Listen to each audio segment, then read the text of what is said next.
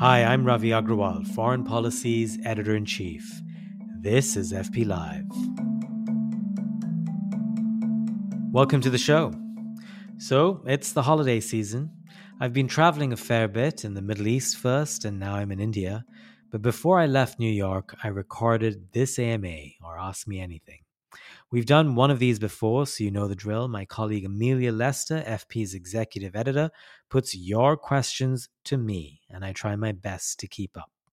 As always, if you want to follow us live and in video, you can do that on foreignpolicy.com/live. Subscribers get to ask questions and watch our library of interviews. If you want to do that too, sign up, use the code FPLive for what I believe is a very nice discount. Let's dive in. Well, hello again, Ravi, and hello, FP Live listeners. I'm so glad to join you again today. We got a lot of great questions, but one thing that really struck me throughout was this sense of the US's unsteady role in the world. It's stretched thin between these conflicts in Europe and the Middle East. It's looking over its shoulder to China. And that brings me to Kat Taylor's great question to kick us off, which I personally loved because I have a very short attention span. Kat asks, how would you define the Biden administration's grand strategy in one sentence? So I'll have to confess, Amelia, this is the one question in this entire episode that I did prepare for.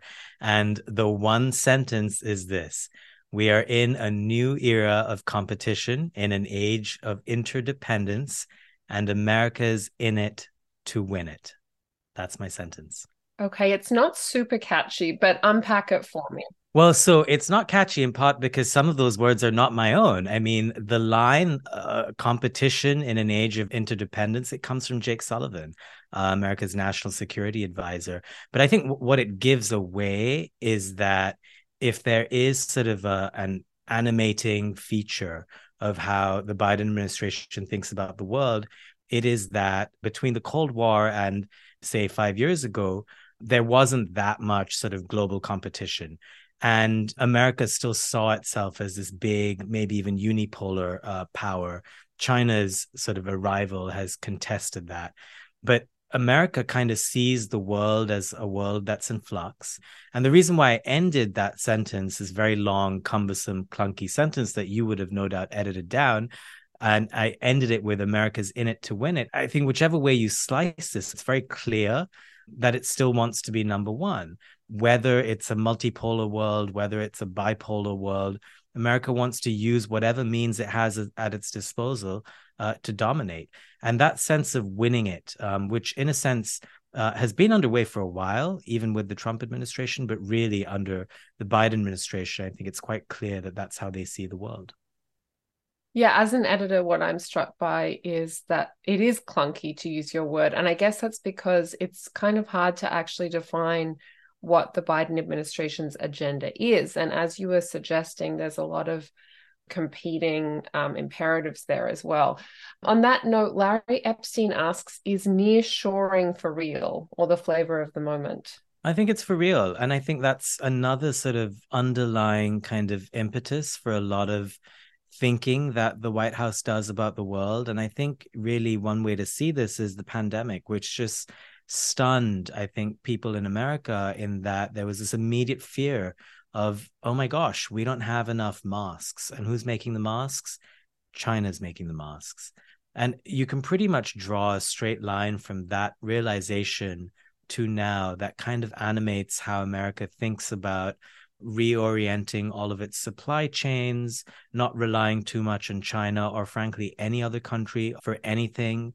And that's what nearshoring is about, really, not just for America, but for every country, to try and make sure that you're diversified, you have supply chains that are more robust.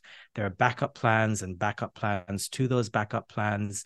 And so every country now is trying to nearshore or ally shore or friend shore, however you want to put it. And I think America's best placed to sort of win that battle as it tries to sort of, divide up the world into allies and non-allies and, bilateral relationships and this sort of lattice work of kind of multilateralism layered on top of some of America's sort of best friends. And just coming back to that first question for a second, Amelia, part of the reason why all of this is so hard to explain and it's so clunky is because I think we're at a moment where American foreign policy is a bit contradictory. In fact, it's full of contradictions where you often hear of talk of sort of aligning democracies against autocracies. It's one of President Biden's favorite sort of catchphrases. But then that runs into reality. And then, you see him fist bumping Saudi Arabia's Mohammed bin Salman. So those kinds of contradictions, I think, make it much harder to see a through line on how the White House sees the world. Staying on the White House for just a minute, we are already unbelievably in the midst of another presidential election cycle. Kenneth Shad wants to know, can the rule of law survive a return of President Trump to the White House? I mean, the jury's out, really. And, I think you have Literally, to. there are juries currently debating this. Exactly. And I think we have to listen to what Trump is saying. And I think, what he's telling Americans quite clearly is that he's willing to break rules. He doesn't care about the rules. And so I think, instead of asking whether the rule of law can survive if he returns, I think that question is something Americans need to contend with before the election, not after the fact, because it is something that American voters have a say in ahead of time. But were they to choose President Trump, I think, a lot of rules go out of the window, not just in an American sense, but I think especially for FP listeners and watchers, for the global rules-based order, for multilateralism. A lot of assumptions about how the world works could go out of the window. And it's hard to imagine how one survives that or protects against it after the fact. One thing I'm curious about when it comes to the 2024 election is, do you think that the Israel-Hamas war and the Biden administration's response to it poses any kind of problem or changes President Biden's chances of re-election? Because my sense is there has been a real shift on the left of late on this issue, and I'm wondering if you think that might affect turnout from his base. Yeah, it might. I mean, at the very least, it might affect energy in terms of how willing people are to turn out. Turnout is such a big deal, I think, in American elections or any elections, frankly. But there has been a change in the mood among younger Americans, Arab Americans, a lot of Americans on the left who, find the Biden administration's policies in the Middle East to be problematic. I mean, we had Columbia University's Rashid Khalidi on this program, and he gave Biden an F minus on how it's been handling events in the Middle East since October 7th. So I think it's a tough moment for the Biden administration, but it's also important to not overreact to it in terms of what it means about how Americans feel. Because in this moment, they're judging how President Biden has conducted policy in the Middle East. But 1 year from now, it's a very different assessment. It's not just how he did, but how would the other guy do? How does my life change were we to have a different person, and in this case, President Trump, come back? What does that mean? So when we discuss, say, Arab Americans, for example, yes, they're very angry at Biden, but the alternative 1 year from now could well be the person who enacted the so-called Muslim ban. So one imagines that this debate and this choice will be framed quite differently 10, 11 months from now than it is right now. We have to spend some time on the Israel-Hamas war. Rehan Walgama asks, what might happen next in that war? Should Israel maintain troops in Gaza, or will it remain under Palestinian control? Just an easy question to start off Easy with. question, isn't it? I mean, yeah, this is something all of our writers and experts have been debating on our site, and I sort of defer to them on this. But what's clear is that there are no easy answers. I mean, one thing that really struck me over the last few weeks is when we had former Israeli Prime Minister Ehud Barak on this program, and he said that when I put to him that Israel could lose global public support, it's losing the battle for public opinion the longer this war goes on. And he said, that's okay. We've calculated that. We know that that's going to happen. And that tells me that Israel's choices are going to be made because in a way that sort of really, I think, prioritizes their sense of security. October 7 just shattered the Israeli sense of security in their homeland. And it's really important for those of us not there, not in that place, to try and imagine how they're thinking about preserving or reinstating some sense of security. And I think that sort of instinct is paramount above and beyond everything else for them, whether it means maintaining troops in Gaza. I think the war there is going to go on for a while because eliminating Hamas is not easy, if at all possible. But whether it remains under their control or Palestinian control, I think that's a bigger open question. And if there's one thing that I can mention to people watching or listening to this to read on our site right now about this, it's a roundup that we published yesterday where a number of experts were asked simply two questions about this. How will this war end? How can the next one be prevented? And there's a huge diversity, obviously, of perspectives from many sides in that article. Raj asks how the US and the West can project themselves as champions of human rights and a rules-based order when thousands of Palestinian children are being killed and the population is displaced. I mean, the simple answer is they can't. I think we were discussing earlier some of the contradictions within American foreign policy and how America projects itself to the world. This is one of them. And it is events like these that I think shine a very harsh spotlight on America's choices around the world. And in a sense, hypocrisy is not new. Double standards are not new. But I think in the last few weeks, the rest of the world is making the case that it is now clearer to them that America and the West more broadly, they have less right to discuss human rights issues when they aren't seen to be doing enough to help the thousands of Palestinians who are dead so far in Gaza. The world wants to see America do more.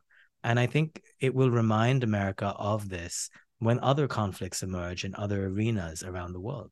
Danny Barr asks an interesting question. Why is it acceptable for some to call for a ceasefire in the Israel-Gaza conflict, yet simultaneously to insult those calling for a ceasefire in Russia's Ukraine war? Yeah, this is a really good question. Well, I think for starters, Israelis will say that calling for a ceasefire is not acceptable at all, and they've said that to the United Nations Secretary General, for example, who has been calling for a ceasefire, and he's come under a lot of criticism in Israel for that. So there isn't sort of unanimity in calling for a ceasefire, even in the United States, where the White House has not called for a ceasefire. It's been asking for pauses. But let's contrast that with what's going on in Russia's war in Ukraine. I think the key difference there is that the Ukrainians themselves have not been calling for a ceasefire. I think, over the last, 20 odd months now, they're the ones who've been saying, we have a chance of winning this. We will fight to the very end, man, woman, and child.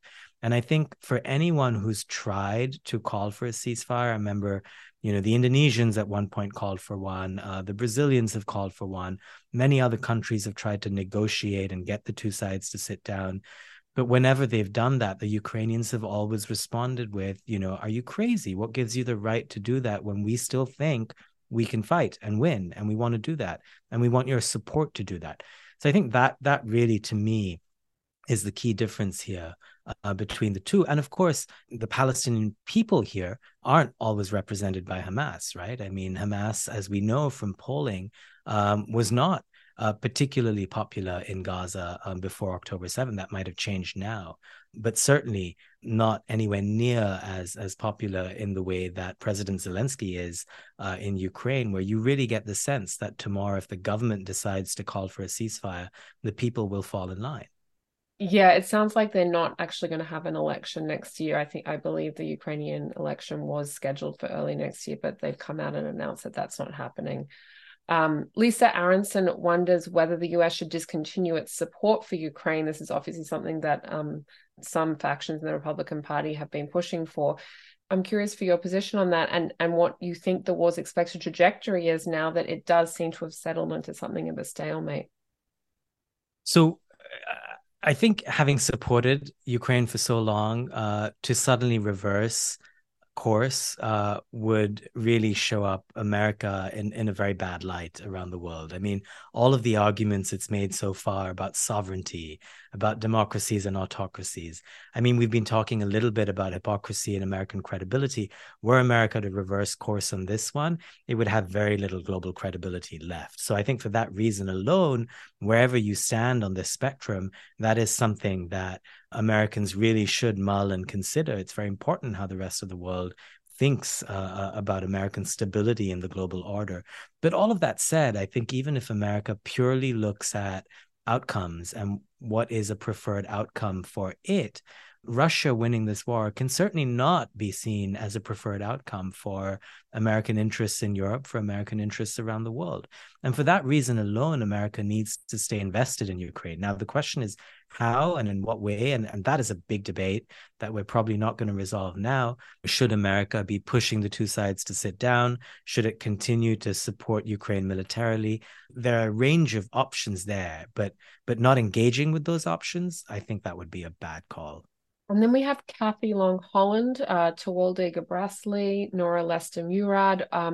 All of these people asked related questions on how FP covers these wars. Kathy asks, how do you keep the coverage current on both Ukraine, Russia, and Israel, Hamas in an age of headline-driven news? And I'm going to combine that with another question, which is, why does FP use the phrasing Israel-Hamas war?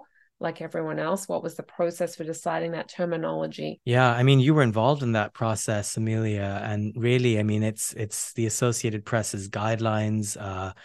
Very close followers of our website will know we use AP style across the board on our site. Very rare occasions that we break with it, and usually AP follows quickly when we do. But on this particular instance, it just seemed like the right phraseology. It's the phraseology that the Associated Press uses. Many of our peer publications use the same phrasing. It instantly explains what it is. Given the number of casualties on both sides, it's fair to call it a war. So that was some of our thinking behind it. But in terms of how we keep the headlines fresh, how we think about our coverage, those are big, tough questions. But one thing I'm grateful for is that a lot of our readers tend to have already read a lot of the news. And so they're coming to us for a little bit more, for analysis and expertise. And the cadence of that is a little bit slower. It allows us to be a little bit more deliberate, to think a little bit harder about, what are we missing? What is everyone else missing? And where can we add value? And that honestly makes, I think, our jobs a lot easier. And you are listening to Foreign Policy Live. Remember, you can watch these conversations live and on video on our website. That's foreignpolicy.com. Subscribers get to send us questions in advance, in addition to a range of other benefits, including our magazine, of course. Sign up. Use the code FPLIVE, one word, for a discount.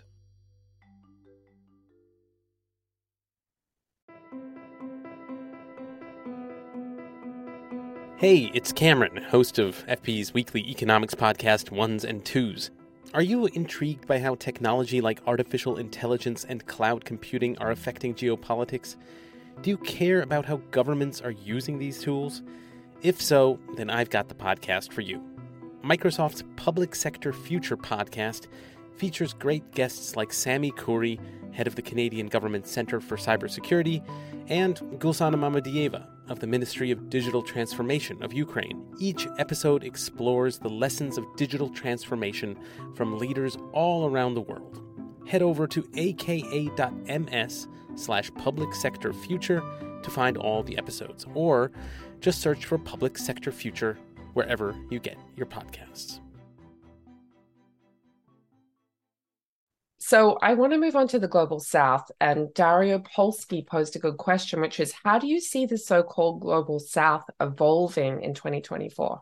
That's a great question. I mean, I feel like the rise of the so-called Global South, which kind of includes most of Asia, all of Africa, Latin America, the rise and the collected sort of activism of the countries there to band together and make certain demands, whether it's, at the climate summit, at COP, whether it is for loss and damage payments over climate change, whether it is to sort of ally together and make a case for something at the UN. The Global South has really emerged as an important power center.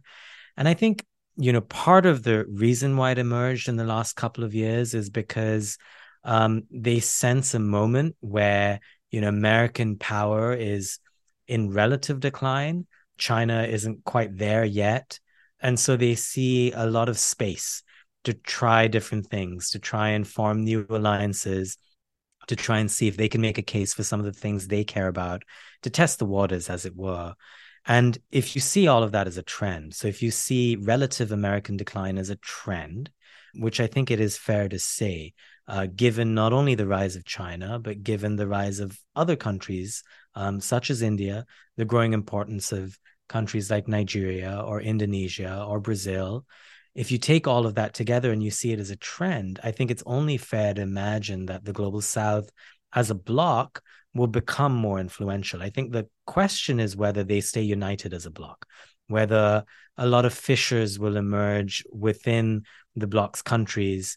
China, which, it's debatable whether it is part of the Global South. It's a middle-income country, but some would say it's too rich to be in the Global South, too powerful to be in the Global South. But if conflicts emerge between, say, China and India or China and Indonesia, then you could imagine a scenario where there are deeper fissures between these countries, which makes it harder for them to present with a single voice. But either way, I think the trend line to me is clear. And I think for America and for the so-called West, they're going to have to find new and better ways to engage with the Global South, whether they like it or not. Yeah, a piece that really stood out for me recently on this subject was about COP28 by Manal Shahabi. And she was arguing that basically the global north had alienated the global south before COP28 even begun. And in fact, the global south was really excited about this COP. They saw it as the first COP where they might be more fully heard. And it was a reminder that sometimes the way stories are framed, particularly in an American context, isn't how most of the world sees it. Yeah, that's exactly right. And that's something that countries of the Global South have been advancing as a narrative as well. An interesting question here from George Wang, who asked what you think is Xi's agenda next year. Well, to quote James Carville, I think it's the economy stupid. I think, if the story of 2023 for China has been its economic troubles, and that kind of is the backdrop to every other big decision that China's made, I think it's very clear to me that Xi Jinping is going to focus a lot on trying to rejuvenate the economy, trying to make sure that it's credit crunch, whether it's employment, other aspects, the real estate bubble.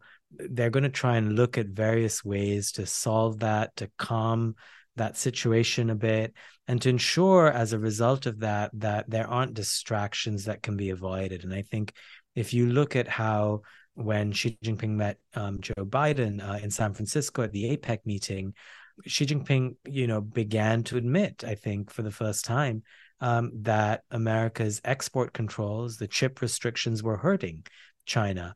And so, in a sense, if China is seeking more stable, less bombastic ties with America, it's because it wants to stabilize the economy. So for me, that is definitely going to be the key sort of way of looking at every single thing that Beijing does in 2024. Ron Winship wanted to know what you think China could possibly gain by attacking or invading Taiwan. Well, I think quite a bit. For one, this is something that has long been promised to the Chinese people. So if Xi Jinping were to manage to successfully take over Taiwan, it would be seen as a huge domestic internal coup of sorts. This would solidify Xi's cult of personality and his legacy in a sense. But then there are also like other things that are quite unique to Taiwan, in that this is 23 million people who are highly productive. It's a pretty powerful high-income economy that, were it to sort of be seconded to China, would be a huge boost to Chinese power, Chinese influence. And then I think lastly, what it means for China's image and position on the world stage, which we know, of course, is something that Xi Jinping thinks about a lot in terms of exerting power and influence around the world. And I think, of course, all of this is only stuff China would gain if such an attack is successful. It may well not be, and there may well be serious costs that the West and other countries would impose upon China. And that really is the contest here. So I've just listed out one side of the equation, but the other side is all the stuff that the West would do to make it unpalatable for China to think about attacking Taiwan. And often Western strategists link the importance of continuing to support Ukraine militarily with sending a message to China about the costs that it would impose if China were to invade Taiwan. So it's interesting to see those two in concert with each other. Paul Hill wonders, with the Russian and Chinese demographic imploding, what country stands to weather the global population decline the best, and perhaps economically, militarily, culturally, be seen as the global community's leader? My first thought on this was surely the US will continue in that role, but I'm curious whether you agree with that. Yeah, I think the US as well. I mean, so American fertility rates are probably more European than, I'd say, African, of course. But America benefits immensely from immigration. Hundreds of thousands of people move here every year, and many of them are younger than the median American. So that, in a sense, kind of revitalizes American demographics, even as Russia's and China's get worse. So I do think America is a big global beneficiary in that sense, in relative terms. But then there's also India, there's Nigeria. And I think both of these two countries will see huge population booms. India already has to a degree. It's now the world's most populous country at about 1.4 billion. It's expected to jump to about 1.8 by the end of the century, peaking around 2075, 2080. And then Nigeria's population, which is around about just under 200 million, is expected to triple, maybe even quadruple by the end of the century. And I think size matters. It allows a country to, have a much bigger economy than it would have if it was small. I mean, again, look at India. And that gives you a lot of clout. So I think those are the countries, the faster growing ones, even Bangladesh to some extent, that could benefit in a world of fewer people. These population shifts, I know, aren't the only trend that we're watching here. One thing that we do pay close attention to is this global decline in democracies. So here's a good question for you posed by Shrikant Ashar, which is, what is the future of democracy? That's an easy one for like a 1-minute answer. Thumbs up or thumbs down? Thumbs up or thumbs down? Thumbs up, I would say. Look, and it's 2024 is a year of elections. For people following, our next print issue is all about the elections that are taking place in 2024. More people will vote next year than in any year in the history of the world. And I think next year will, in a sense, do some work towards answering that question about the future of democracy. It's not just the American election, but India, Bangladesh, Indonesia, Pakistan, a lot of big democracies go to the polls, and there'll be a lot of signs there to look out for about whether democracy can emerge from some of the challenges that are posed to it by nationalism, by populism, by mis and disinformation, which are now supercharged by artificial intelligence. Can democracy withstand it? If it can, the future is good. If it can't, we'll know. Is now the time to tease our winter print issue coming out in January? Yes, and we have some terrific writers in a special package in that issue. There is Leslie Vinjamuri at Chatham House in the UK, who kind of looks at how the US election matters for the rest of the world in terms of alliances and the multilateral order, what it means for Europe specifically.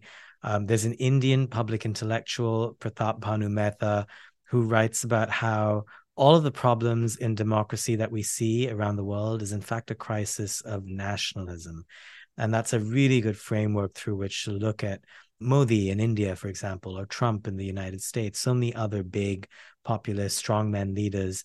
And then we've got Jan Werner Müller, who is a Princeton academic who looks at populism and social media. And his point is just that we often see social media is inherently populist because a leader can connect directly with voters. And while that is the case, that doesn't necessarily mean that social media is going to doom democracy. In fact, he points out that there are ways to firm up, shore up social media through platform intelligence that could make sure that, you protect against some of these things, but also that we should look to old-fashioned forms of things that could protect us from populism, and that's political parties. Boost the parties, he writes. I'm going off script for a minute to ask you about your use of social media. I don't use it much. That's not true, Ravi. I'm looking for one answer. You love LinkedIn. I like LinkedIn. I was going to say LinkedIn is earnest.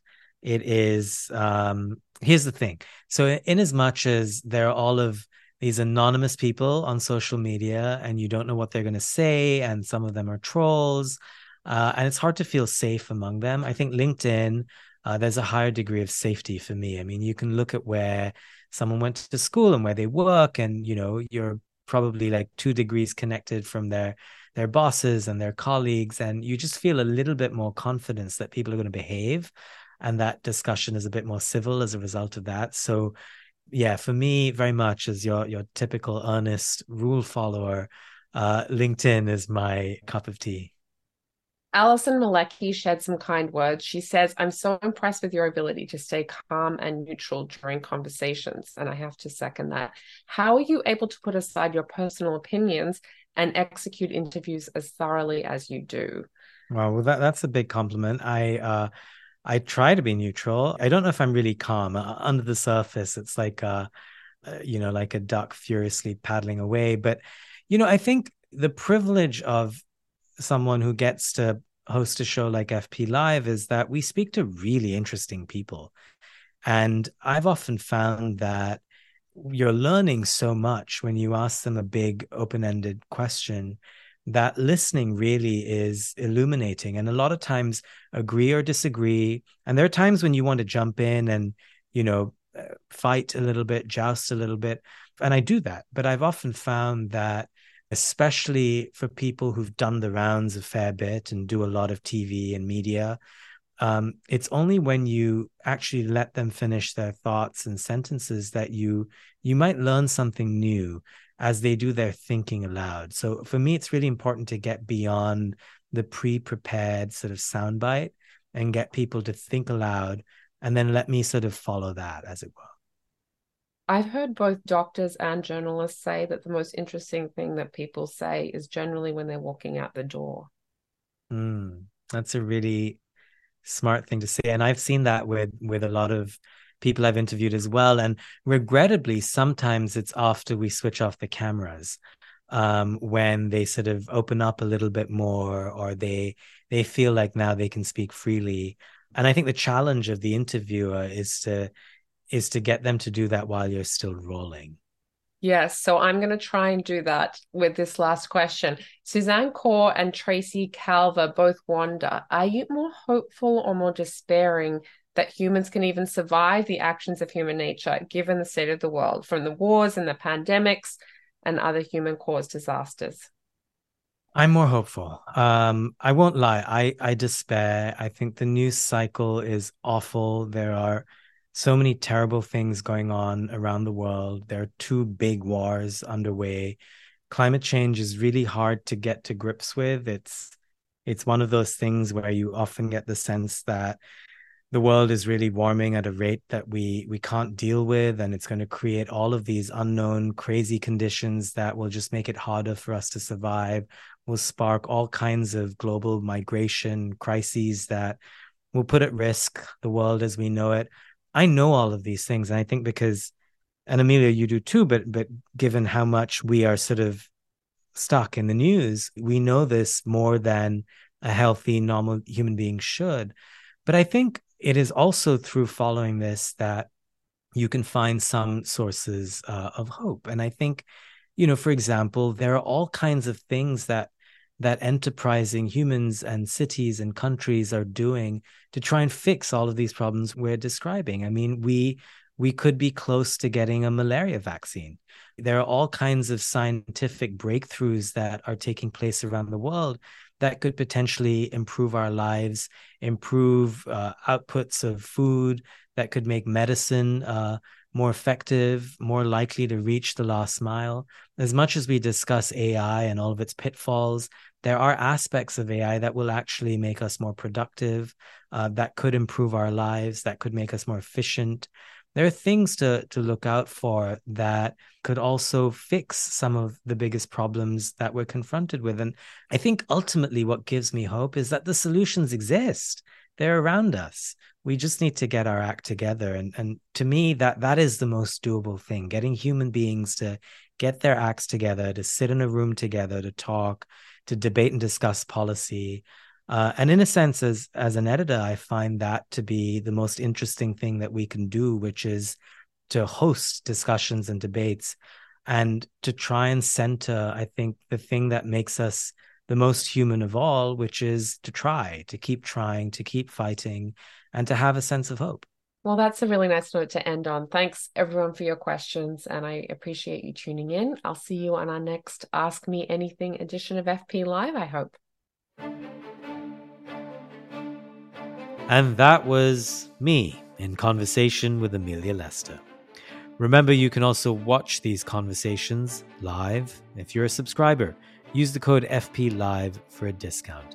Lots more coming up next week with Stephen Walt looking back at 2023 and after that, looking ahead to 2024.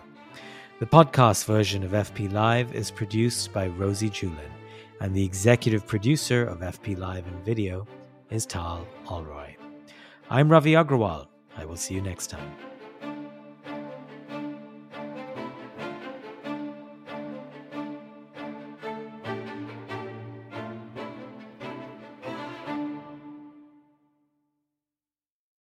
Hi, I'm Annalise Riles, professor of law at Northwestern University. I'm also an anthropologist and the host of a new podcast, Everyday Ambassador, where we give you the small tools that make big change. The idea for this show has been a long time in the making. I actually remember the exact day I started thinking about it. It was March 11th, 2011. I was in Japan conducting research on the financial markets of Tokyo. All of a sudden, I heard a loud rumbling sound and the room started shaking. Everything came crashing off the shelves. I looked out the window and I could see the skyscrapers swaying so much that they looked like they would touch. And then the sirens started going off. A tsunami was on the way. These were the harbingers of one of Japan's worst ever disasters, the meltdown of the Fukushima nuclear power plant. The Japanese government now says 2 reactors are in partial meltdown and 4 more are at risk. The meltdown completely turned Japan on its head. I saw hundreds of stunned office workers covered in dust, walking down empty train tracks to get from the city to their homes in the suburbs. Electricity was out, internet, cell phones.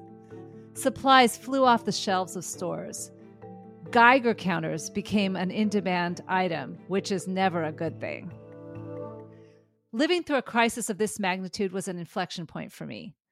To prevent the next Fukushima or any of the other crises we face today, we'll have to work much more effectively across silos of expertise and national boundaries. And we'll need to harness the wisdom of everyone, from local fishers to nuclear physicists, on how the world really works and what happens when things go awry. Using this approach, I've gone on to spur countless innovations in global policy. And that's what this podcast is all about.